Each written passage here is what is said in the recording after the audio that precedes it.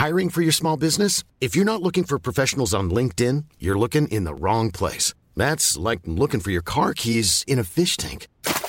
LinkedIn helps you hire professionals you can't find anywhere else, even those who aren't actively searching for a new job but might be open to the perfect role. In a given month, over 70% of LinkedIn users don't even visit other leading job sites. So start looking in the right place. With LinkedIn, you can hire professionals like a professional. Post your free job on linkedin.com/people today. Since 2013, Bombas has donated over 100 million socks, underwear, and T-shirts to those facing homelessness. If we counted those on air, this ad would last over 1,157 days. But if we counted the time it takes to make a donation possible, it would take just a few clicks. Because every time you make a purchase, Bombas donates an item to someone who needs it. Go to bombas.com/ACAST and use code ACAST for 20% off your first purchase. That's bombas.com/ACAST, code ACAST. Planning for your next trip? Elevate your travel style with Quince. Quince has all the jet-setting essentials you'll want for your next getaway, like European linen, premium luggage options, buttery soft Italian leather bags, and so much more. And is all priced at 50 to 80% less than similar brands. Plus, Quince only works with factories that use safe and ethical manufacturing practices.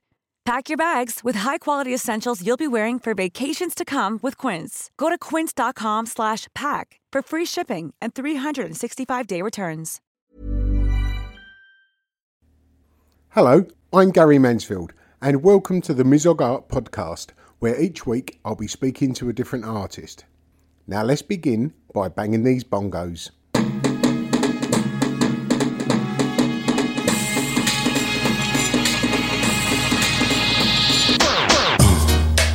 Yeah, right. Crazy. Hello and welcome to episode number 48 of the Mizog Art Podcast. This week I'm speaking to performance artist Johnny Costi. I first met Johnny quite a few years ago when he was working for the Koestler Trust. I happened to be there volunteering at the time. This is the first of several podcasts featuring artists who are all involved with the Koestler Trust.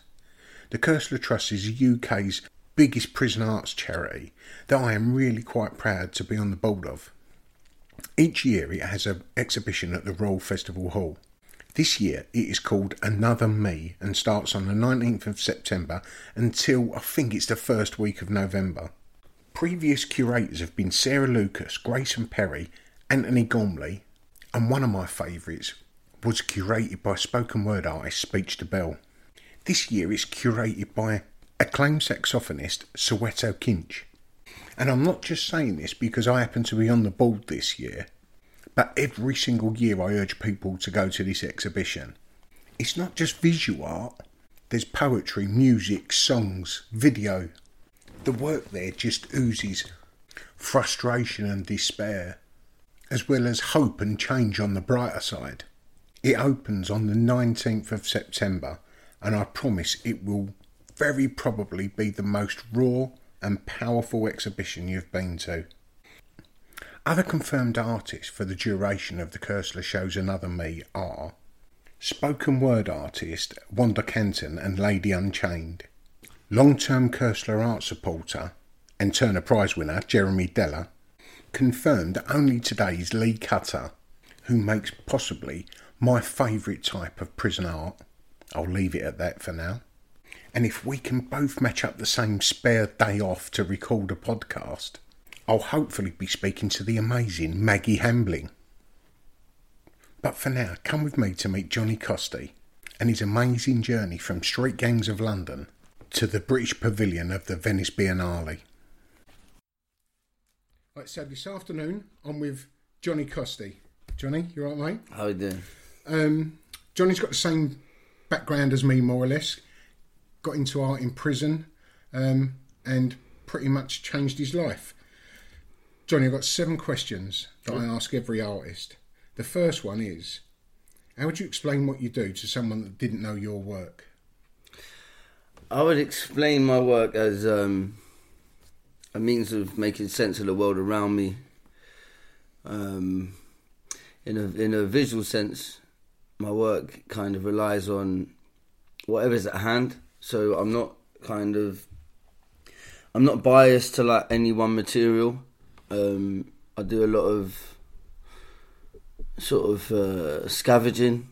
If I see stuff on the street that I like, I kind of just grab that. I'd use a lot of motifs, stuff that kind of a lot of it's London based because this is where I grew up, and I used to make a lot of. Most of my work is sort of autobiographical, and a lot of it's to do with ownership of traumas and shame and things like that. So when I say that, I mean like when I first, because I went to uni and when I come out of jail, and I never sort of mixed with like super rich people. Yeah. And sort of telling them that my mum was a babysitter, and it's hard, and people like, where's just things like just having to fend for myself at times as well. Like, whereas people, you know, like people that got money, and I'm not disrespecting anyone with money, but when you go out and have a drink with them, they're kind of tight. Yeah. Like, do you know what I mean? They're kind of tight, and I noticed these kind of things, and I just thought, I don't know, it's weird because I've gone off on a tangent here, but it's kind of, it made me realise a lot about, actually, do you know what? I'm proud that I can fend for myself. Yeah. And so I made work about my mum sort of being a babysitter, being a cleaner, my dad being a greengrocer, and just I guess it's like a working class aesthetic. So I use a lot of like AstroTurf in it from when my dad was a greengrocer. I like iron clothes in it and stuff like that as well. I've done projects where I've interviewed my family. It's just about my life really, and it's kind of selfish because I mean it's not selfish. It's self-indulgent in this way, but I think that the best art is the kind of artwork that you can see that the maker had to make it to stay sane. Yeah. So like you can see people that are kind of they've got their thing. So they make these like, I don't know, these ultra precious oil paintings or whatever, or these high end sculptures or whatever they make, and then they got it like, even like, and I'm not disrespecting anyone again, like Jake and Dinos Chapman, they find something, they go with it, and it sells, and it's amazing what they do or whatever. If you like it, you like it, but it doesn't sort of, it kind of sticks. It's kind of safe, and my artwork kind of, it's like, oh, if I see something, I'll just grab it. And I think it's down to like the sort of like, you know, having a sort of a criminal sort of what's the word I'm looking for? Criminal mindset, yeah, like the magpie's eye, like the owner's eye. You know what I mean? I see something, I think, oh, I like that. I think I'm having that. Well, that's like we was talking about earlier when we was on about asking people for help. Yeah. And I said to you that with my background of just always, when funds get low, you used to just go out and get them. Yeah. Didn't go work for them like a normal person would. You just go and get them. So it's that sort of scavenging but that's mentality, isn't it? That's part of the skill. That's part of the skill for me. Like, so we call it like Po Cruddy, which is like the poor crippled shoe shine boys. Yeah. Right, which is like, so the Po Cryptic Mystics. We're like a collective, but we got us, and we call it Double Bookie. So if we ain't got an hammer, we're using a rock. Yeah. Do you know what I mean? If we haven't got a drill, then we're figuring it out somehow, and then that's going to lend itself to the aesthetic anyway. So even if you look to like behind you, you can see that I've duct taped up some sheets together. I like, because I'm gonna sew them up, but I'm just getting it done. And I think that leads to a feeling of urgency anyway within the work, because it's made. It's made quick, and it's made, and even like the bumps and scrapes that it gets along the way, I don't mind that either. Well, a lot of it is because with your background, I'm presuming if it was anything like mine, didn't have too much when you was younger, so you had to sort of make do and mend. Yeah. So you couldn't just like. We would meet artists where if they have an idea and they want something done, they make a phone call and pay for someone to do it. Whereas me personally, I haven't got the capacity to do that. So I have to go, right, I've got a good idea. What's the cheapest, easiest and quickest way I can do it and still make it look good? Yeah, well, it is that, but it's kind of, I've learned to embrace that now. Exactly. I've learned to embrace that. I think that even down to like, you know, everything I make, like my uncle's got a plumbing shop, and they had a load of like paint that had been back to them. So, okay, I'm having that. So all of the paint that I'm using is like household paint, and it's pretty punk, isn't it? Yeah, like, you can just get a load of mad old glosses and just throw it and see what happens. And and I think that's, and even like the tapes and stuff, like I just get it when I can. Do you know what I mean? And it kind of it builds a bit of a mystique, and a bit, you know, it's a bit of a sort of a rascal thing to do, isn't it? Like, oh yeah, man, I'm having that. And there's no one's going to miss it. It's not like I'm out there thieving. It's just like, you see something in the skip or something like that, you know. With your introduction to art being graffiti. Yeah. Now, you was doing that from a young age. Yeah. And would I be right in saying that was embraced even while you was in jail? The graffiti? Yeah. Well, thieving was a big part of graffiti as well, because we used to steal our paint. Because thieving was a big part of graffiti. But yeah, even when I was in jail, the reason I got into sort of more sort of refined artwork, if you want to call it that, was because I was asked to. I had art therapy while I was in Feltham. It was the only place I could use paint and whatever, and I didn't think it would do anything for me. I thought it was just a soft thing, whatever. And I still don't really know what it did for me, if I'm honest. I still don't really know what it did for me. It doesn't matter understanding it, as long as it made a change. It did. I think it was just being able to paint and just being in a chilled environment where I could paint. And I was painting these mad, full colour, like wild style kind of graffiti pieces. And then the guy told the governor about this, and then the governor was like, well, we're doing up the healthcare section for an external charity called the King's Fund. Why don't you why don't you do a load of paintings for us? I said, okay. I got them to order loads of spray paint, like loads and loads of spray paint. I knew it was way too much, but I thought at least someone might be able to use it after me. Yeah. And getting spray paint into a place like Feltham was it's not heard of. So I did all these pieces. I did there's a photo over there of one of them actually with my mum in it, and so I did like a Phelps piece, a big old Phelps piece, and then I did like a Be Lucky piece. I did what else? I did the health piece, and then I did a couple of more sort of abstract expressionism painting. So I went from sort of not having, because I wasn't allowed. I didn't. There was no space for me in the art room, so I went from not being able to go into the art room, so I had to go to art therapy, to becoming art orderly, which is just made up. I didn't even know there was one of them. No, it was completely made up. It was completely made up, and then I was working on these paintings non-stop. I got strip searched all the time because I think a couple of the screws weren't happy about it. Yeah. Just bitter, or for whatever reasons, they thought that I nicked the roller. They thought I nicked the roller. It's like, where's that gone, mate? When you think, I mean, for anyone who's listening who doesn't know, Feltham is a young offenders prison. And Feltham as well. Feltham's quite a notorious one. I was there for just over 20 months, and I did this for them, and then they downgraded me, and I got to go to Hollesley Bay. Nice. So I was loving it. And then when I got to Hollesley Bay, they asked me to paint another 6 paintings for them. Nice. So that kind of made me start thinking, mate, there's something in this, because it's already had a big effect on my life. Yeah. So while I was, it's given people trust in you, hasn't it? Yeah, but it's changed my surroundings as well. Yeah.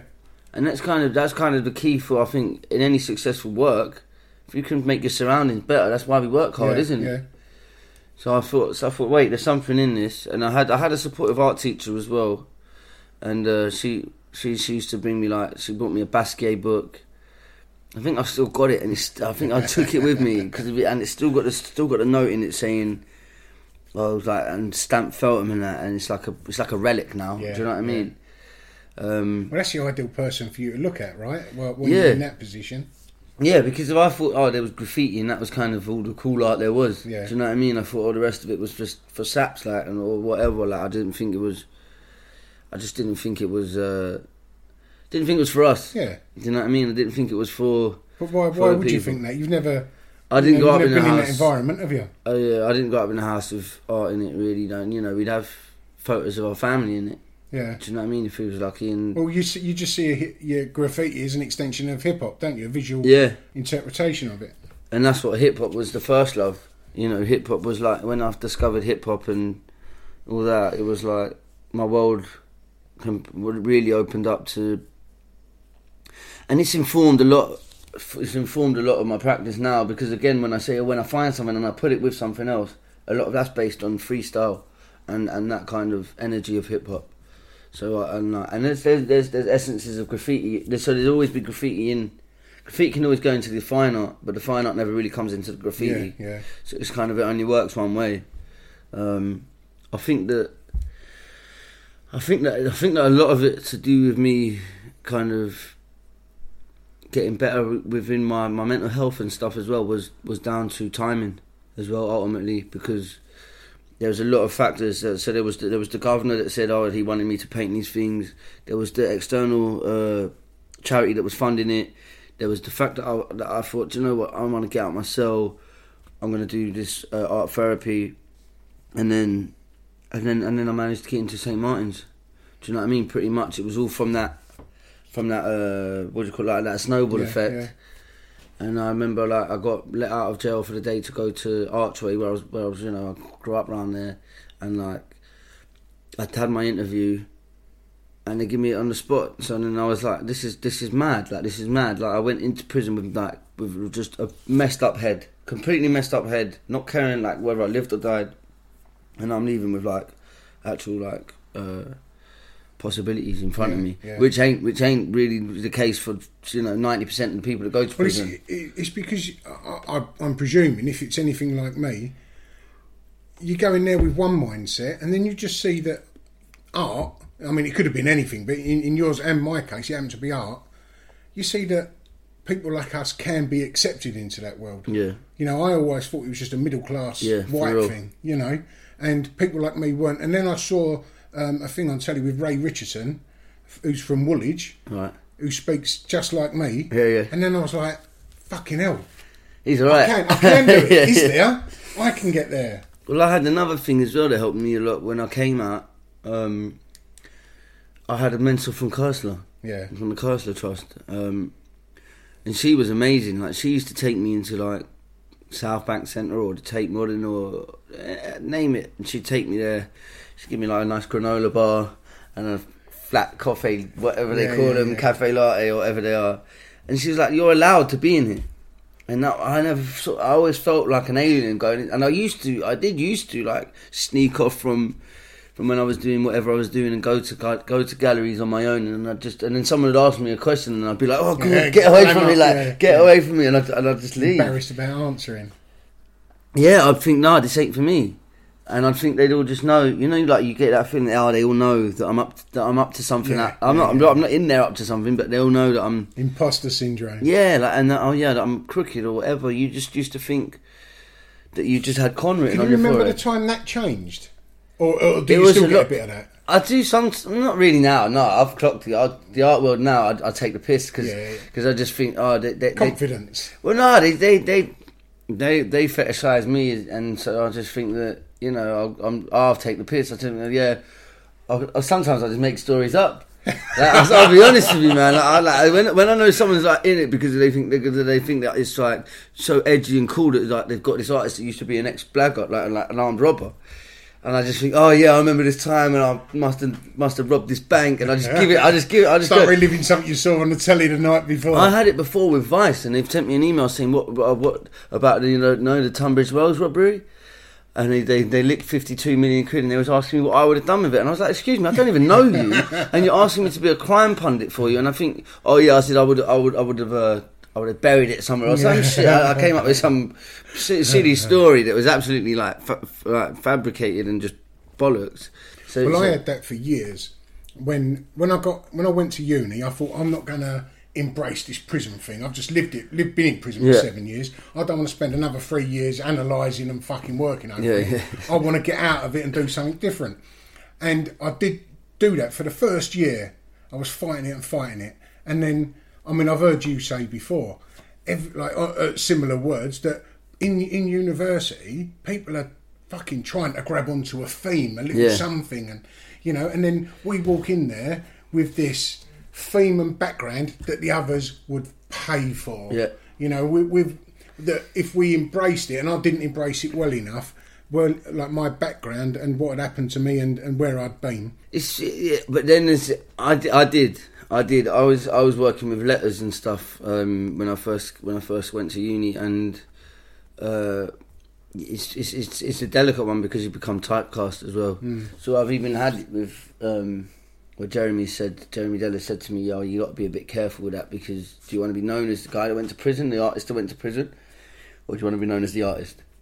And that's kind of it. So now it's kind of, my artwork does deal with themes of prison and themes of street life, but before it was kind of overtly about my experience of prison. But it was a big part of my life. You know, I was young, and then I sort of went into more sort of themes of upbringing, and then like sort of just experience, because I can't talk about stuff I don't know about. I find that really difficult. Well, you get giving people a visual journey straight to the target, wasn't you? At the time, whereas now with education, if you like, an experience, you learn how to take them on a journey to the so they target. can see it for themselves. To the destination. Yeah, before it was a bit too, not crass. It was a bit too like obvious. Yeah, like I say, like this guy's obviously been in jail, but I guess now, I'm doing a lot of work about anti-violence, and I'm doing a lot of abstract paintings as well at the moment, which is a bit different for me. But it's kind of a private practice,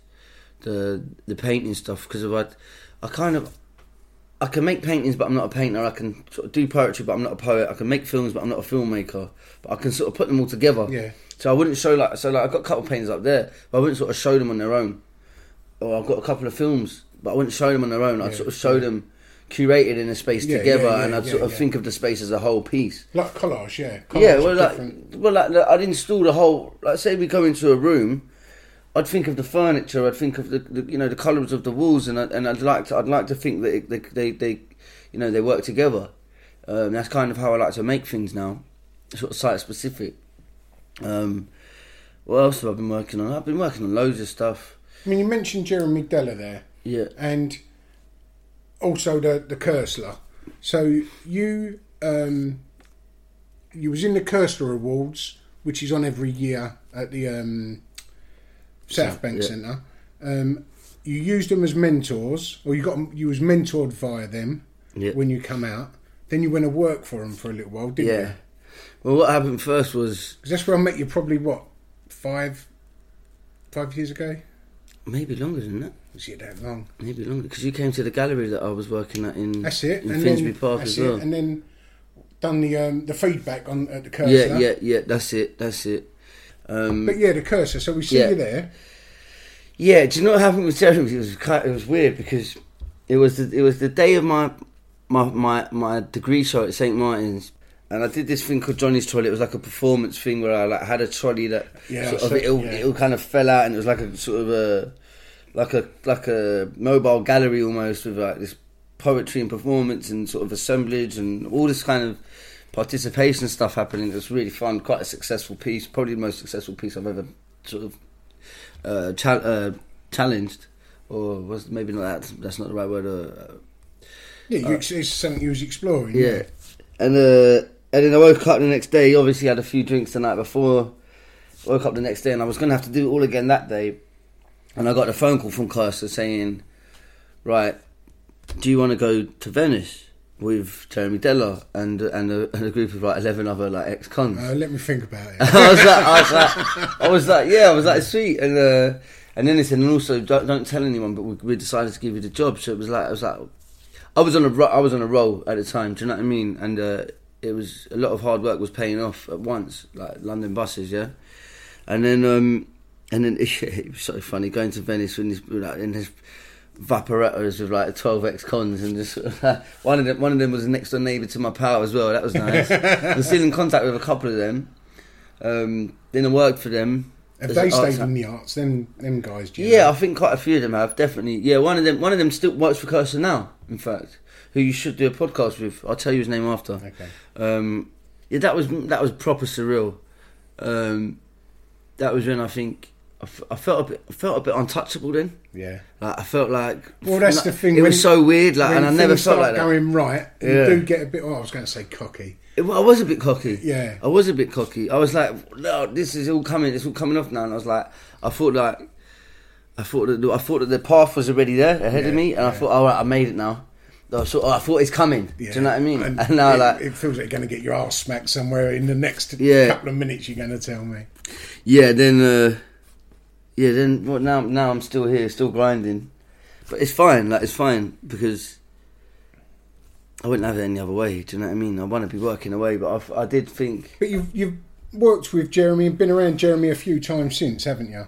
Yeah, Done a few things with him. He's helped me. He just helped me with his just advice. Just advice is the key thing from there, and you can't buy that off of someone like and him, he's just to support, and because like you say, it's hard for people like us to ask for help, and he's always said, look, you got to use me, yeah, you got to use your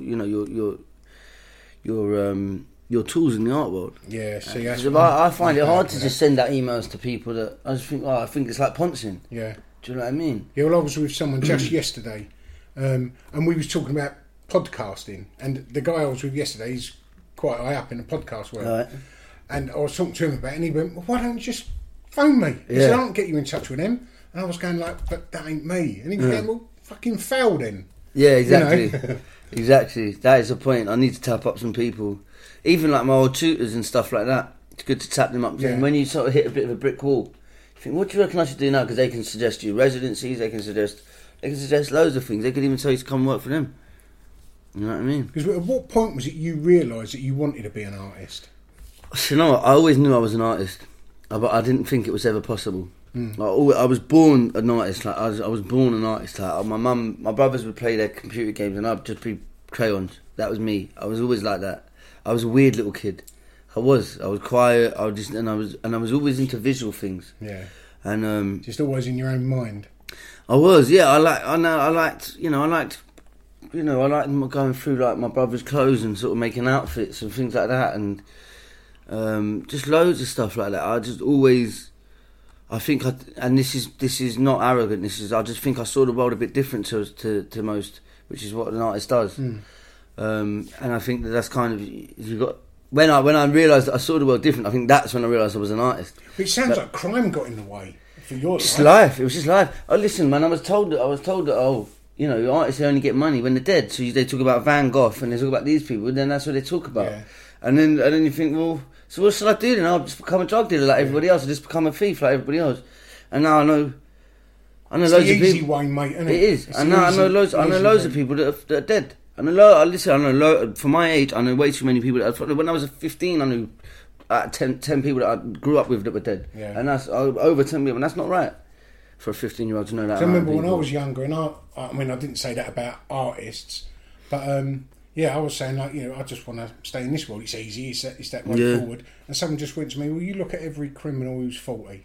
See how well they're doing. Yeah. Oh my God, the people I used to look up to, they're fucked. They're fucked. They're either dead, on smack, or just completely fucked. Right? Yeah, none of them are living down the road there in Cockfosters. No, none of them are on Toucher's Lane. No. I'd rather the odd one or two, possibly. Yeah, there's I'd say there's 0.1%, if that, make it out of it. And I do know a few of them, but they're still stressed. They're still stressed. They still think they're under Robbo. You know. Did you find, like I found, that as soon as you decided to get out of the art world, you felt like there was a stress coming off of your shoulders? You mean the criminal world. Sorry. Do you know what? I'll be honest. Not straight away. No, I don't think it's an overnight thing. You can't just. And when I've been around it most of my life, it's quite delicate because no, I didn't. I still to this day I still feel sometimes that things can catch up. Oh, I still get that, but where I'd given myself a goal when I was in jail and said, like, if I get the maximum grade on this art course, then I'm giving up everything and I'm going to become an artist. So that way, when I got that on that day, when we were talking earlier about this born again artist. Yeah. That's when that happened on the 18th of April. I was like, bang, that's it. That old world's gone. I refer to my old self as Roy Maynard. That's my dodgy name I used to use. Oh, the alias, yeah. So Roy Maynard was left behind, and Gary Mansfield broke out that as well. Shell, you know. Mine was Oreo. That was my street name and my tag. But yeah, no. When the day I do remember when they gave me the spot at Byam Shores, St Martin's. There was like, you're forward, you're XD. You've got a spot straight away. They came out and the way they do it is you put your portfolio on one side, you put your portfolio down, and then when you come back, it's either on one side or the other. Oh yeah. So they say whether you got through to the next round. They're all sitting there. All the kids are sitting there, and they're younger than me as well, and they ain't seen half the stuff I've seen. And like, the guys come out. He said, "Is there a John Costy here?" And I've gone in, and all these people are like, "Why has he gone in first?" And then I've come out like that, buzzing. And then I just that was the day that I did. It's the bravest thing I ever done, to fully commit myself to making art for the rest of my life. I don't care if I don't make it financially. That's not the point. But that was, and therefore it was liberating, yeah, because I thought, there's no way I'm going out there again to make money by doing crime. No. Like, no way. Like, it's like, no way, what's the point? So in that sense, yeah. Although, like you've just said, when I gave it up, and I told everyone, I said, like, you know, I'm still your pal, but I don't want to be a part of that world anymore. Exactly. And then when I bump into them a few years later, they go, "Oh, you're still doing the art?" I say, "Yeah." Yeah. He says, "You know, how are you getting on financially?" Well, they didn't say how you getting on financially. They say you're getting by all right. So yeah, it's hard. They go, "Here, look, if you want, yeah." and they're only trying to do you a I know, favour. it's happened so many I'll times. give you something, and you know, pass it on to someone else. You can make yourself a few grand. Yeah. Easy work, but as soon as you say yes, then you're it's the back next. in it Yeah, again. I know. Do you know? It happens to me all the time. But they don't. Yeah, but they don't have the bad intention in it. Like, you know, someone will say, "Oh, look, yeah, exactly that." Because I was pretty good at what I did back then. You know what I mean? And I'm sure you was uptight at it as well. Like, so people yeah, would but say, you ended up in prison, so Yeah. that sort of says you're not that good, doesn't it? Yeah, exactly. It's giving myself. It's like you say, born again artist. It's like giving myself to the Lord. It's like giving myself to art, like, and saying, "Yeah, I'm not going to do that madness again." It was the bravest thing, and you do mad stuff when you're sticking people up and that, but it's not brave. No, It's stupid. yeah, of course, No. but you don't realise that at the time. Yeah, you don't care. You just do. You just think it's normal. And you do a lot socially now, don't you? Yeah, I do a lot. Social I do a lot of like youth work. I work with like gang members and stuff. This year I've been concentrating on trying to open up my own space, trying to get the funding down, because I want to be really. This year I've pretty much I've been making a lot of art, like physical art, writing a lot. I've wrote a script and stuff with young people, but this year I've been mostly concentrating on prepping for next year, which I've never done before. Like I've always sort of been concentrating on doing shows and stuff, and at one point I was doing shows and shows and shows and shows, but they don't always pay. Like, they don't really pay like doing shows, unless you make sort of 2D works that are really saleable. But I'm doing like performance installation, so there's not that many people out there that can even buy it. No. Like, there's not that many people that can actually buy it. Do you know what I mean? So this year I've sort of just been focused on figuring out how I can get into a place where I'm comfortable and I can make the artwork that I want to make, and it's sustainable. And the artwork I want to make is for the people that were in our situations, not for people to hang over their bed. Do you know what I mean? Or put in the toilet. I'm not really into that. I think that there are artists that make stuff that are sort of. I don't really understand how people that make the same sort of regurgitated painting over and over again are sort of. Are they artists or are they like designers? Because there are like. So I think that we're in a stage now where artists should have a social responsibility to make a change in this world, because otherwise, what are you really doing apart from being a part of a capitalist sort of beast? See, I totally agree with what you're saying, and I try to do that in my own practice. So all of the work I produce has got a sort of a little bit of social commentary running through it somewhere. A little bit of saying, look at this, people are in trouble, we can help make a change. Yeah. But I've just finished work several weeks ago to be a full-time artist. I took redundancy at work to be a full-time artist. So although I've got a nice little lump of dough there that's going to see me through for the next 6 months, I've got 6 months to start making a bit of work to make a bit of money. So I've had to take myself out of that exact same attitude that you had, saying like, art should be looked at, rejoiced, and make a difference. To now I've got to go make money out of it and make a bit of dough as well. Well, that's to be honest.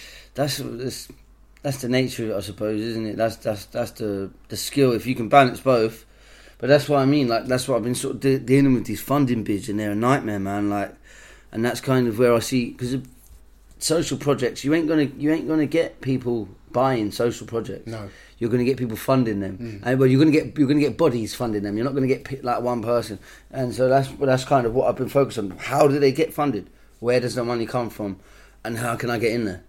And how can, you know what I mean? And how can I live? I'm not even trying to nick a lot of money off it. I'm just trying to live. Do you know what I mean? I mean, there's money out there to be thrown at stuff like this. There's so much money out there. But you've just got to tap into it. As soon as you get into it, it's like a well. As soon as you can get down to the water level, you're all right. You know, you can drink for a few years. That's it. I'm just trying to drink. Excuse me. Trying to get my drink, mate. I mean, you're half pressed on it earlier on with Johnny's Trolley. There's a question here. What work have you created that you hold most dear? When I first come out, and I was making like these canvases, and they were based on these letters, and they was sort of, I did like a series, and I sort of give one to each of my families. I hold them dear as like objects that I wouldn't really sell. So I've got one of me and my mum, I've got one of me and my brother, one of me and my other brother, one of me and my sister. I haven't got one of me and my dad, but I've got one of all of us together. And I've got one of me and my pals as well. And like those, they mean a lot to me because they take me back to a place where it's a lot more real. Like the sort of, I've been out of prison. When did I come out? In 2000. I've nearly been out 10 years. But it's, you know, you still think about it and it still has an effect on you. But so that when I go back and look at those paintings that were made 10 years ago when I first come out, it sort of, I can look at them, and I've got them in my bedroom. So I wake up and I look at them and I say, "Fuck yeah, that did happen." Yeah. Do you know what I mean? But then I've got other pieces that I think that were successful. I'm not sure how successful they are. They're potent, the paintings, but the successful works was Johnny's Trolley was really successful. What else? I think I've done a few things in Rotterdam. I did a thing called Woe Cafe, where I did not Rotterdam, sorry, Copenhagen, and that was really successful. Where I think it looked great. It done what I wanted it to do, and a lot of the work.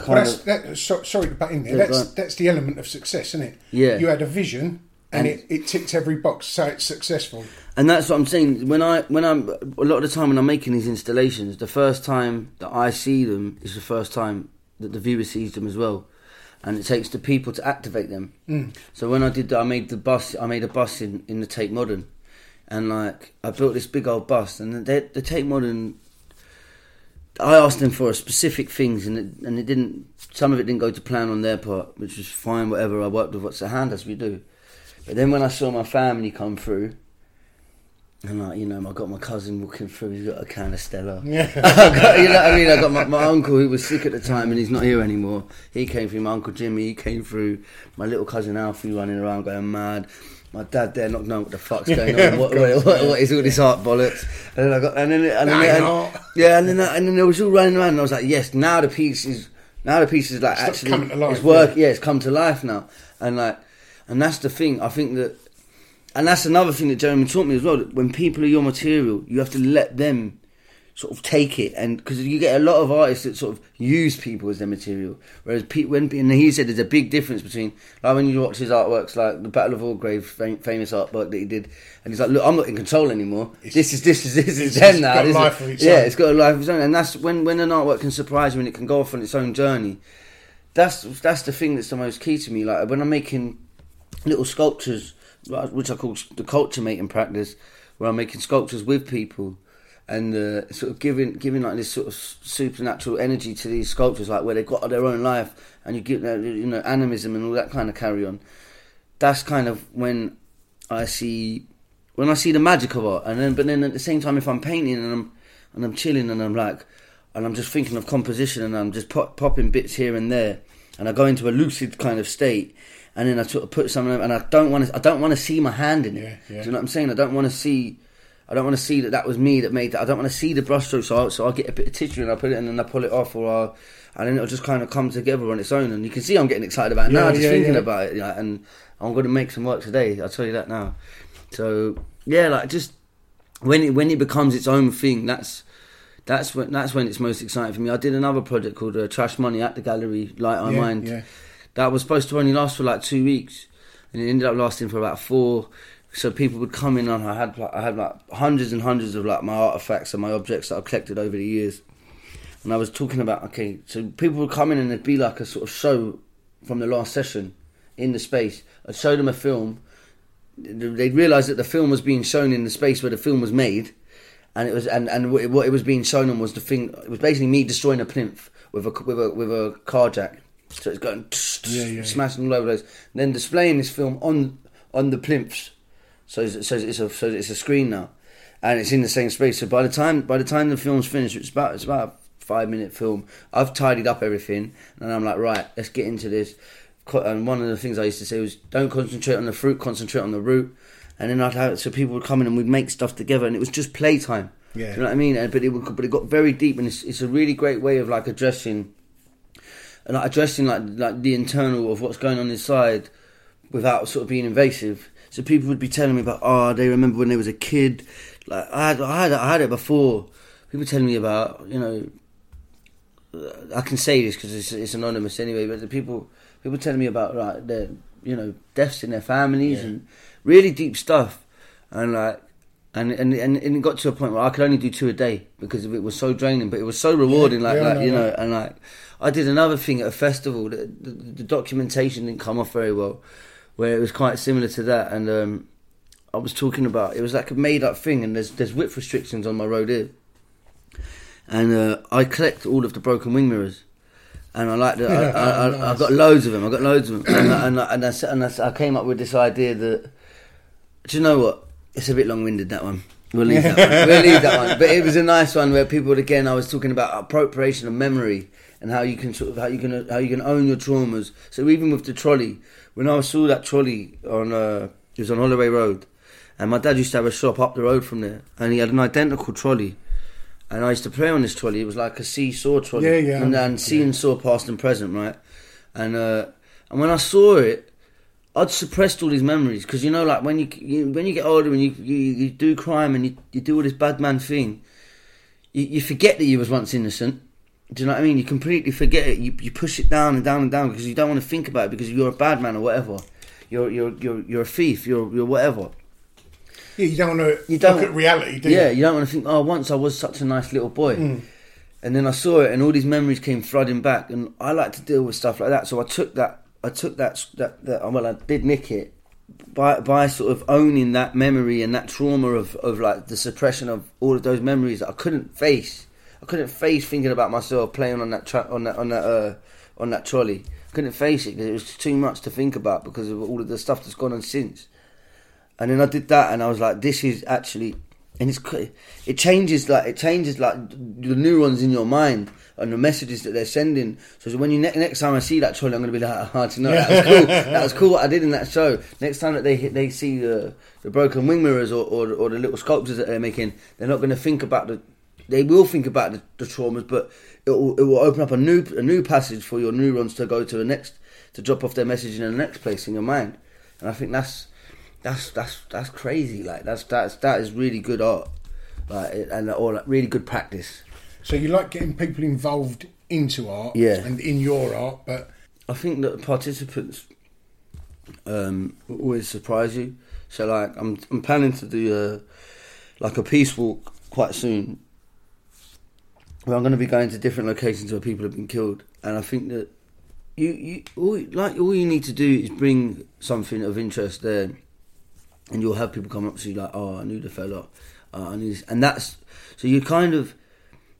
The artwork is not really the physical thing. So the artwork, when I'm making the sculptures with people, is not about the sculpture. It's about the conversation, and it's about the addressing kind of. It's a visual image of the concept, isn't it? Yeah, that's and the meat of it, the concept of it is like being able to talk openly and freely about whatever you want, and just about being able to it's about being in control.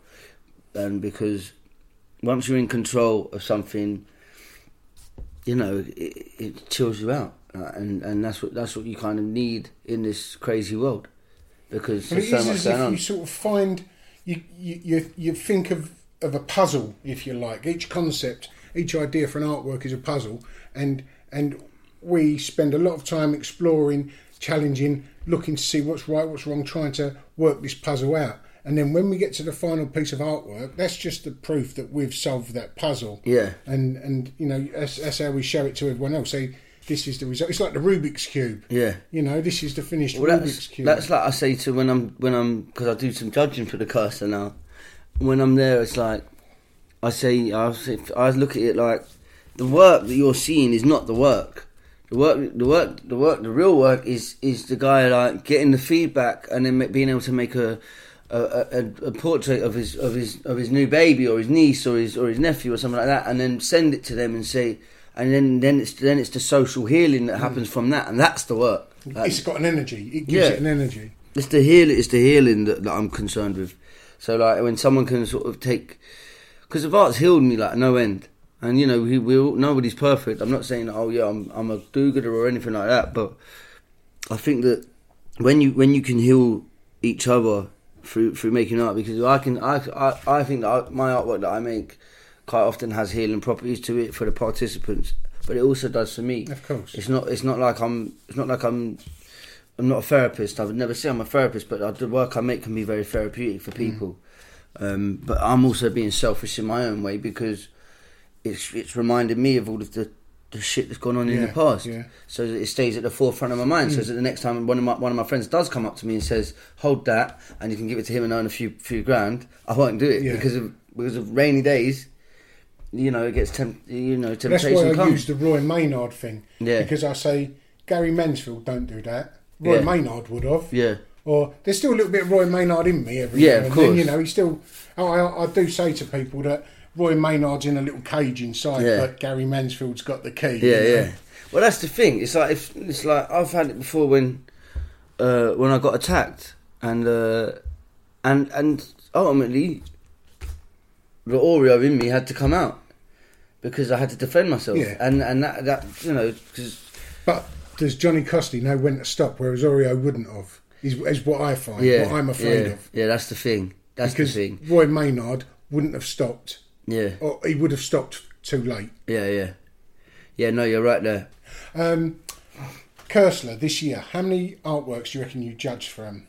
This year, I judged the portrait category, and I did it with two other people, and there would have been, I reckon I think they said there was about 800. What, that you judged personally? Well, with the three of us, we did it together.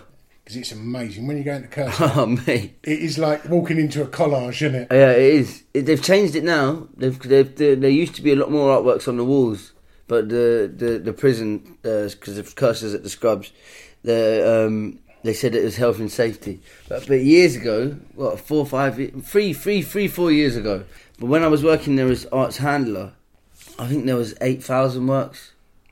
8 to 10,000. Some of them, but a lot of them would have been poetry and non-visual.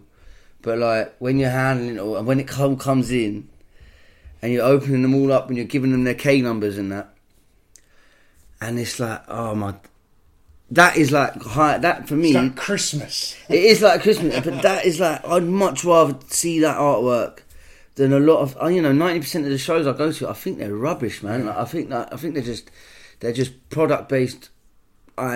Money grabbing shit, and I see. I go there and I look at how they hang things, and I look at how they build plinths and how they raise their walls. And, likewise. And I think okay, I can nick that so that when I make some artwork, it will look like artwork because that's what people are doing. But the actual subject matter and the actual content, most of it's pony. Yeah, most of it's shit. Well, I've always since I got out. I mean, I like you. I entered Kursler when I was in. For a couple of years or a couple of times. I've gone to the shows every year since I've been out. And it's coming up now, isn't it? It's September, isn't it? September the 19th it opens. Okay, I'm there. To the public. But I often say to people, just go there, just feel the energy. Yeah. I might be a bit biased because of the subject matter, but I've taken people with me who obviously know my background, but I've taken them there to the show, not Cursors HQ, but I've taken them to the show. I just say, go and have a walk around, and everyone comes back buzzing about how good it is. Yeah, it's incredible. No, it's incredible, and it's something that we really, really need. Like I think that you can't, and it's just so surprising every year. It's just so surprising, like the stuff that comes out of these prisons. Sometimes, you get your sort of stuff that you see sort of every year. Like you get your Bob Marleys or your John Lennons or your whatever. Birds and like stuff like that. But even that is great because of it's just chilling someone out ultimately. But sometimes you meet. I suppose you do meet a little gem on the wall. Yeah. And it might not be a perfectly painted it doesn't painting. matter. There's just be a little something. Last year, it was part of a painting of a prison cell when there was a cup in the sink. Yeah, and I've walked past this painting, seen this little cup in the sink, and for me, bang, bang, bang, there was these memories. I could smell it, I could see it, I could hear it. For me as well, when I see a painting that's been painted either on the light green bed sheets or the dark green curtains, and you can see it, and you think, and only you know that, like only someone that's been inside would know that, or someone that's worked inside would know that's the bed sheet, and they probably got told off for that as well. Like they probably got a nicking for that, the carved soap gets me. Yeah, the carved soap. That's what. Yeah, the carved soap. I got a load of that stuff. Even I made a load of canvases out of the Sagem toothpaste and the White Windsor. Oh mate, it's just that stuff really gets to me. But then I love a lot of poetry as well. I love a lot of the poetry stuff. Yeah. I think that the poetry stuff is so deep and like. And this is the different this stuff, like, and I know it sounds cheesy. This stuff does save lives. Like it saves lives in the sense of it might stop someone topping themselves. It might stop someone topping someone else. Do you know what I mean? Because they've changed. I do genuinely believe, and my mum would tell you this. My dad would probably tell you the same thing. If I didn't start making art, I'd be dead by now. I'd be dead or in jail by now. 100%. That's exactly what I was saying myself. 100%. And people think it's a cliche. But cliches are cliches for a reason because they're fucking true. Do you know what I mean? And this is gospel like that. I know that I would have gone back to what I know. I would have started serving up. I would have started thinking, I would have started robbing people. Yeah. Because that's how it was. I don't know what was wrong with me. I just didn't know how to control myself. And now I've got art to. It's a substitute, is what I say to people. I say that the criminal world was the world I was lived in. It was the culture I was living in. Everyone I knew was a criminal. Yeah. And then all of a sudden, I've been introduced, or I sort of half introduced myself into this other world. Yeah. And now I'm in a world where everyone I know is an artist. Yes. And it's mad. It's a whole different thing. You rely on other artists. You used to rely on criminals. Yeah. You know, but although to be fair, half my mates still think I'm fucking at it in some way. I'm up to something. Yeah, I've been doing it for years, and they still think I'm going to be some sort of forger or something like that. They won't have it. That is kosher. They won't have it. Where'd you go to relax? Where do I go to relax? Or how do you relax? I feel like I started painting. I go for walks. I go for walks up West End, or the East End. I'll just go for and I walk and I walk and I walk. And because of what I do is I with no direction. No direction. Nice. No direction. No, it's a derive. I believe they call it the situationist artists. They call it a derive, which is like a meander with no direction. Yeah, no, I find it vital to my practice that I have to do that. I go through cycles, so I'll have at the moment I'm going through a cycle of making with my hands, but then I'll go through a cycle of writing, then I'll go through a cycle of reading and looking. And then I go for a cycle of pretty much being down, and sort of like letting it all sort of sink in, and sort of sleeping too much and not working enough. And but if that will or has or is part of your art process, it is. But we live in a society, don't we? So sometimes people just think you're lazy, but no, it's mental health as well. Like we all have it. I got told from the very start when I started doing art. We would come in and we would just be sitting there talking about art. Yeah. And the Screws would come into the art class and make some little snide remark that we're just sitting there chatting. And our tutor would always go, they're talking about art. It's exactly the same as making. Yeah. Because you're sort of discovering. Yeah, of course. I think. I mean, that's a bit different to sitting in bed all day. Yeah, well, even down to like going to gigs, stuff like that. You need to experience life to be able to regurgitate it. Yeah. Do you know what I mean? I mean, if there was you and 5 other artists, past and present, what would be your perfect group show? Oh, mate, that's well hard. Mate, that's a well hard question. I've kind of got the perfect group show already, and it's me and my pals. If I'm honest with you, the Poke Hardy Buddies. It'd be me and my friends, and we'd have, I've tried to make it happen a few times, and I will make it happen. Who else? I mean, I'd love to. I don't know. I'd love to show loads of people, but there's no. I think I'd probably have Damien Hirst there as well, just to see what he has to say about himself, and I'd have a few buds, but to have an actual show, I think I've already got it, and it's me and my pals. Like, it's me. My favourite artists are my best friends, and my favourite musicians are my best friends too. Good answer. And that's it's just a matter of time. And I believe that with all my faith, and believe it's just a matter of time. I've been trying to make this happen for a while, like to get I've got 5 people in mind, who I definitely want in this show, and it's going to be the Poke Hardy Buddies, the Poor Crippled Shoeshine Boys, because we all came up the same way. None of us had art in our house or anything like that. We didn't sort of experience a culture or whatever. We didn't have that. We were told to go out and get a job or get a trade, and that's what we were told from young. And we all got in trouble at school, and then we all ended up, institutionalised, and whether it was being sectioned or going away. Or how did you find? Sorry, this is just jumping back a bit. How did you find coming out of prison, which is a highly testosterone environment, violent, rough, and then walking into university the same day, which is very liberal, laid back, and women walking about? When I was in Latchmere House, I was getting my bottles. That's exactly what I was doing from Latchmere. So I was coming. I had like plastic and Rottle. If what people don't know is released on temporary license. It's day release. So I'll be leaving. I'll be leaving like lovely Richmond, going up to lovely Chelsea as well. I was on the King's Road. Obviously I matched up with a girl there, so she was taking me out for dinner every day. But I had a bit of dough left over. It was mad. It was mad. Like the actual going into a place, one all about oppression to one all about expression. Surrounded by flipping plastic yardies and idiot skinheads, and then you're going to lovely people that like really want to care about you and care about what you got to say. It was a head fuck. Going back was sometimes you'd think I just want to do the bird.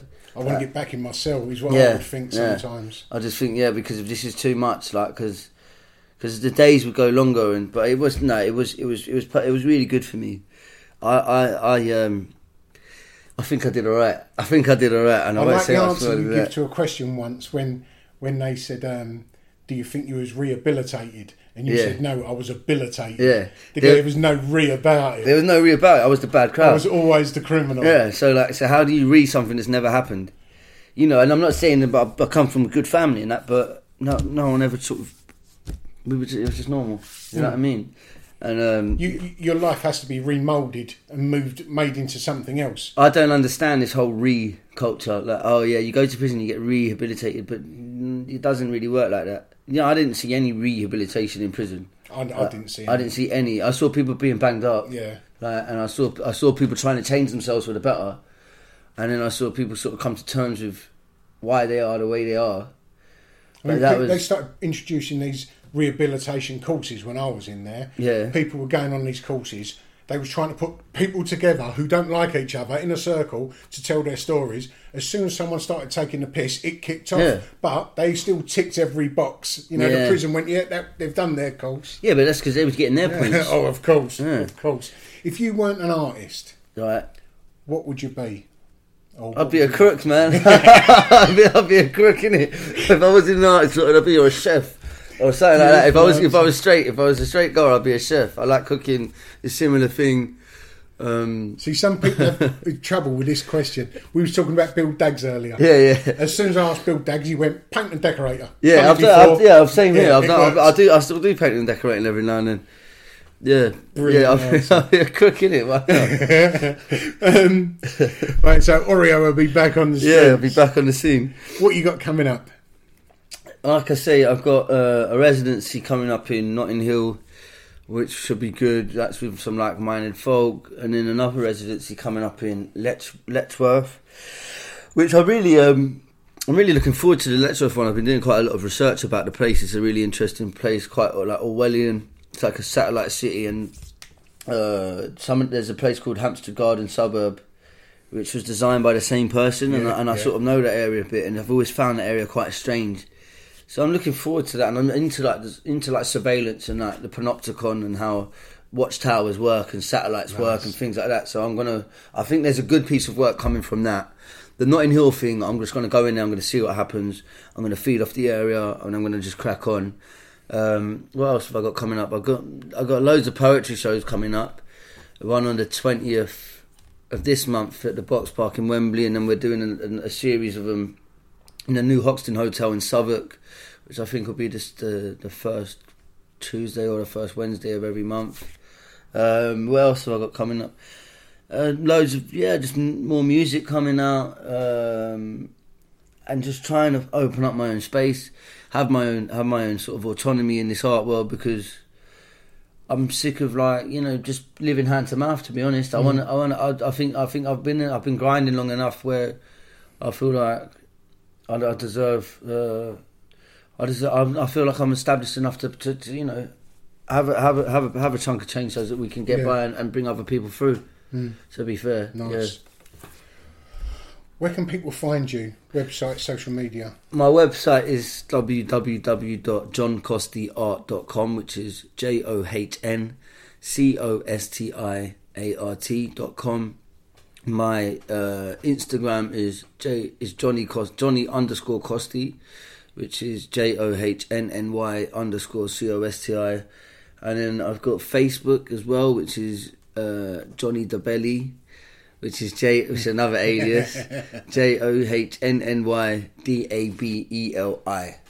And you can always Google me. There's loads of stuff that comes up. I've got Huffington Post. Yeah, if you Google John Costi, you'll see quite a few sort of interviews and stuff come up, which can be quite interesting. But the website's good. I need some updating, so just bear with me, yeah. Good. That's all my questions done. Sweet. John, thank you much, mate. No, nice one, bro. Nice one.